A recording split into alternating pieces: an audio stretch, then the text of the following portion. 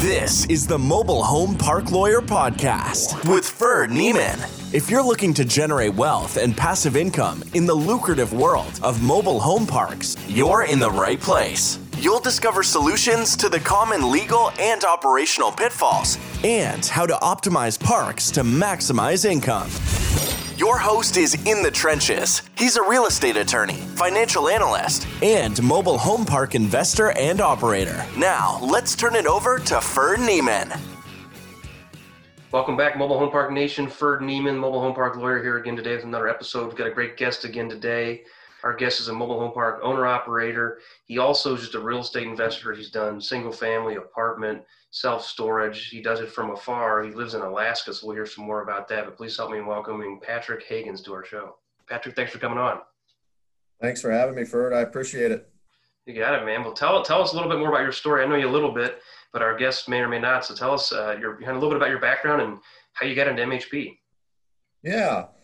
So I started in the 90s as just a helper with my dad. He drugged me around, whether I really wanted to or not, helping with anything, changing hot water heaters. I was the guy that did all the snow pushing and the yard mowing. And anyway, he kind of got me going in it. 1999, built a duplex right out of high school. And so I always kind of had the bug. And just took a while, I just kind of stumbled along in real estate, and then took me a bit to kind of figure out my way.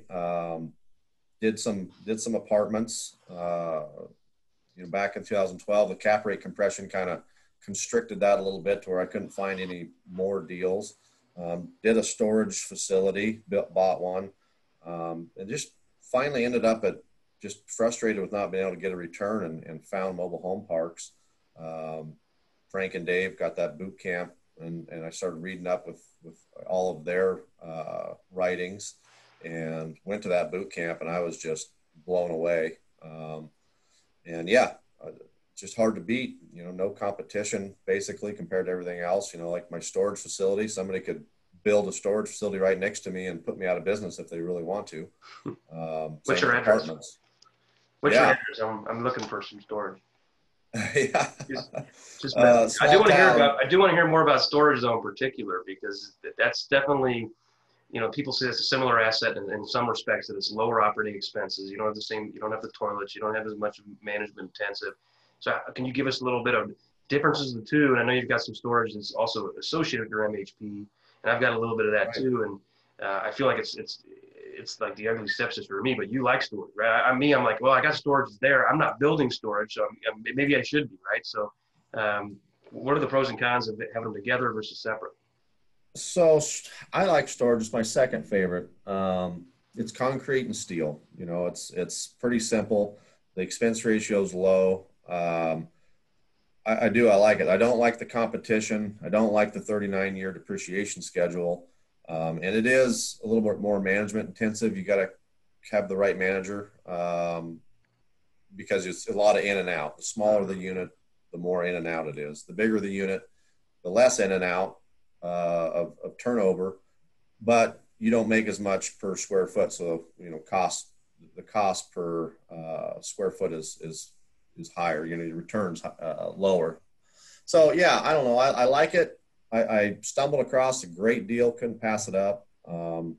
Storage facility was half empty, and I bought it and filled it and raised the rents to market, and it was a slam dunk. But competition and the depreciation is probably what, the two downsides of it.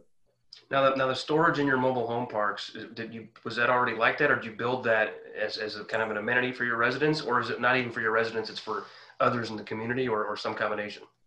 I had the first park I bought had a big green space in the front, and I was to the point where I was going to have to buy a shed or some place to store some of my materials for, rehabbing homes and the mower for the park. And I looked at it, I was like $4,000 for a garden shed, that is a maintenance nightmare after a few years.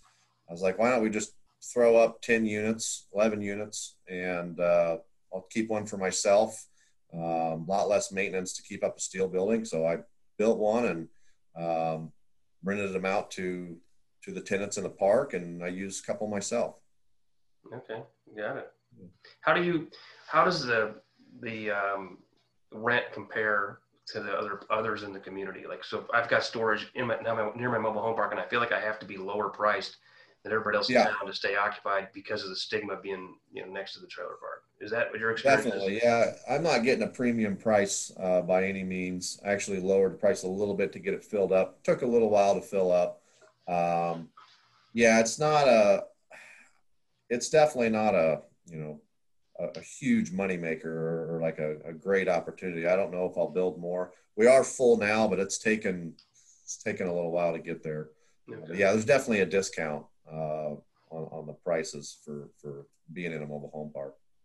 Got it. Now I want to hear more about your management strategy, because you told me previously you live in Alaska, and to my knowledge maybe there's a few mobile home parks in Alaska. I don't know anybody that owns one up there, but none of your parks are in Alaska, right? Your parks are in continental U.S., so clearly you're not seeing those on a weekly, monthly, maybe even quarterly, annually basis.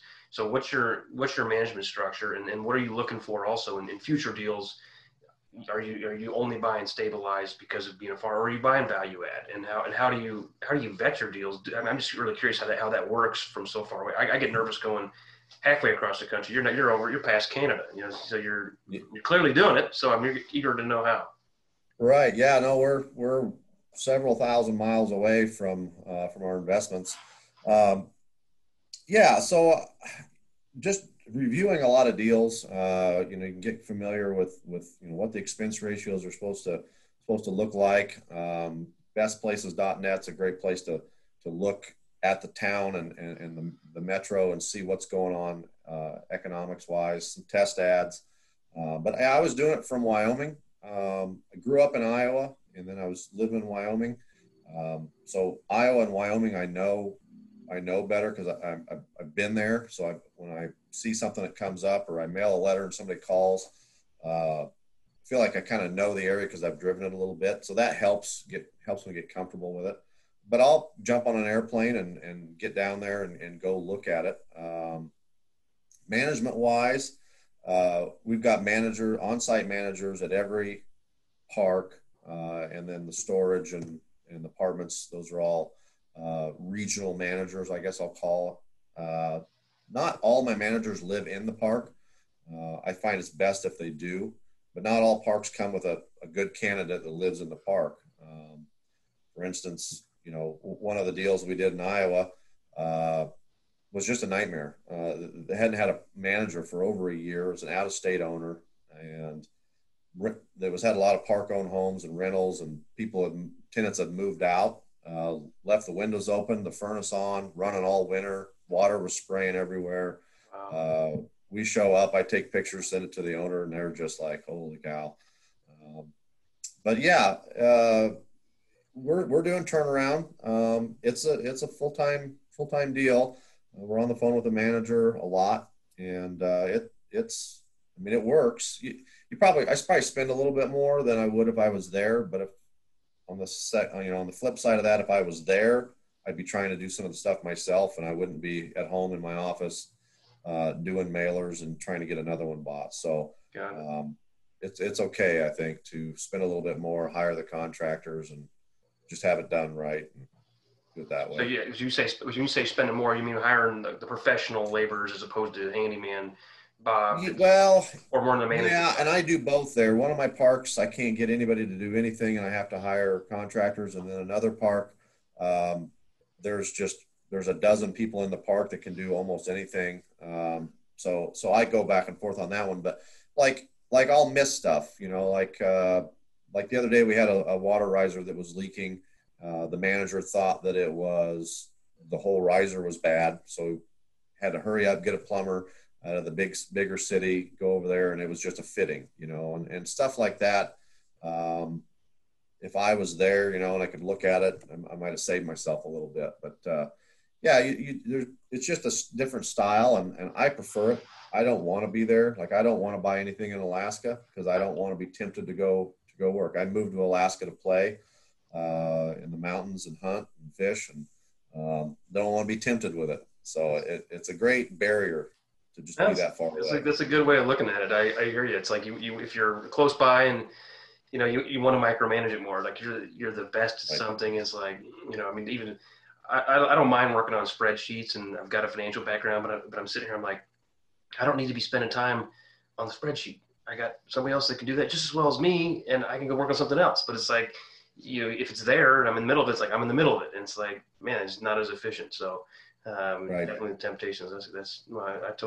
I get it. So what other strategies can you share with us? Obviously, you got a unique management strategy from afar that you're implementing. What other strategies do you use that you think our listeners will would have benefit from, or do you have even horror stories where hey, this is I messed up on this, don't do this, that we can all benefit from? Right. Well, the one I touched on a little bit is that one park in Iowa I bought didn't have a manager. I missed the mark a little bit on my due diligence there. One thing that I saw, I put a lot of, I guess I really look at that median home price, and this had a higher median home price, and it took me by surprise once I got the park bought. I was so confident that median home price was high enough. I think it was a 180, 160, 180 median home price. And what ended up happening in that market was there was a lot of really high-end homes. A lot of rich farmers had nice homes, and then there was kind of the more of the norm, and those high-end homes skewed that number. Really, it should have been more like 100,000 median home price. That took me by surprise. So it's taken a little bit longer to get that park turned around. It came with like 16 park-owned homes. 12 of them were vacant, and we're getting it turned around. We've got a manager. We've got some better tenants in there. We've had to turn the tenant base over. But, I bought that park for $187,000. Wow. Yeah, and a lot. I paid more than that because I bought all the inventory. So that was a big turnaround. But yeah, the doing a test ad was big. I was so confident I didn't do a test ad. I was like, this is such a good deal. I'm going to buy it anyway. But it might have helped me not be so surprised and when I got the park bought. So no, that's a good lesson learned, because the test ad is really something that I try to harp on all the time with people. Is just get it on Facebook, get it on Craigslist, get it in the newspaper, and if the phone doesn't ring, that's going to be a big telltale sign. You could have a problem here. And I'm looking at a park where we're closing on Monday, and it's in northwest Nebraska, and small town. And I was like, is this thing gonna sell houses? And they've got like 20 vacancies, so we could bring in some new homes. And there's some big operators in the market, 200 unit parks bringing in new homes. So I was like, if they're doing it, we can do it, right? Put the test ad out, and what do you know? People are calling. So it's like, okay, It looks like it's going to work. Now we haven't bought it, you haven't closing soon, but that I was not convinced. And then the test ad said, hey, it actually was pretty good. So you'd be surprised sometimes. And then I've had other parks, in 200,000 metros near a state capital, and you can't sell a new home. You got to go used homes. Like nobody wants to buy, and that's where I think the median home price and just the competition, really comes into play. Where if there's B apartments for $700 a month, it's gonna be hard to sell brand new mobile homes. But if the B apartments are $1,000 a month, I can sell a brand new mobile home for $800, including lot rent, all day. Right. Yeah, I think there's a lot of people looking for parks right now, and there's a lot of parks and a lot of towns that I just am not interested in. After buying a few and seeing what a mediocre market, how tough it is to bring in homes and get people to afford them. There's a lot of markets there that I don't envy some of these guys that are just scooping these things up by just everything they can get operations wise, and trying to infill. I cringe a little bit when I see some of these guys paying 6 caps for some of these really tougher markets. Yeah, I feel like the asset class is becoming so popular every day. Guys like me and you are probably part of the problem, telling everybody how great it is, but it's really bringing a lot of people into the space, and some of those folks are paying. Yeah, I think obscene pricing is just making it harder to find deals. How are you looking for deals now to avoid, overpaying, but also, keep them busy in the next one. Right. So we built a spread or a database ourselves. I hired my now fiance to come on full time and be my assistant. And between her and I and a virtual assistant over in the Philippines, we built our own database, 26 states, and we mail. I've got a brochure here. We mail these brochures out, and to just every once in a while we'll do a brochure whenever we get a little bit of time. We'll send one out, and then I also do cold calling, and I'm just really picky. It's just got to be the right deal. I don't get caught up in this this frothy market. I just like to deal directly with the owner. Now I've had to up what I'll pay for a park, of course, because the market has come up. But yeah, I just get to calling and get to mailing, and calls come in randomly, from letters that I sent out years ago, and took me a long time to get my first one. Started in 2015, and I didn't buy my first park until July of 2018. So really took a while. But once I got the traction, now it seems like it's way easier. But great. It took a while. What kind of response rate do you get on your postcards? Because those, I know it's, historically that's like a 1% success rate, but it only takes one deal, right, to make a deal. But are you doing better than that, or are you just send thousands upon thousands? We're sending thousands of brochures out. I believe we're right now at like 3.5%, maybe 3%, right in there. As the time goes, people call and that percentage kind of comes up. But I've got like what I call a hot call list, and I mailed out to that. It's a smaller list, and I got nothing. So over time, it's maybe up to 3.5%, but initially it's 1%, and that I'm seeing that come down. Everybody's getting these letters. I mean, I've got two right here that people mailed me, and so I mean, everybody's doing it. I think cold calling is definitely works better, but of course you can only call so much, and nobody likes to sit and make one phone call after another and you get shut down. It's not that much fun, but it's definitely a lot higher success rate with cold calling now than it was than doing these brochures. No, that's great. Yeah, and I think that's what it takes is years and years of just doing it. And people, I've got a client, they actually do mostly single family flips, but I don't even know their budget. Their budget's obscene marketing budget, and it works. That they'll send the same person a letter like once a month for 5 years or something, and eventually they get the call, and then they're just flipping a crazy number of houses because everybody knows who they are, and they're on commercials and stuff, and in the business journal, and they're getting some great free press now too. But yeah, it's just persistence in action. Yep, persistence is the biggest thing. That's the one thing that you just can't beat it. I mean, if you just never give up, I mean, sooner or later it'll happen. But if you give up, it's over. Right. Out. Hey, that's right, man. Well, what other tips for taxes? You got anything for us? I don't want to cut you off, but if you got more great stuff to share, let's hear it. Yeah, I'd say a really big one is that first right of refusal in the lease agreement keeps homes in the park. I've only lost one home, and it was right at transition. But man, that's a tough one. Bringing homes in is expensive and time consuming. If you put that first right of refusal in there, that helps a ton. And then the state associations, I think you're in Iowa as well. Joe Kelly there in the Iowa Association is good. And maybe but I've tried to reach out to the Iowa or to the Wyoming State Association, and I've got no response. I'm not a member of that one. Somebody knows how to get a hold of them. I'd like to get a hold of them, but the Iowa one is great.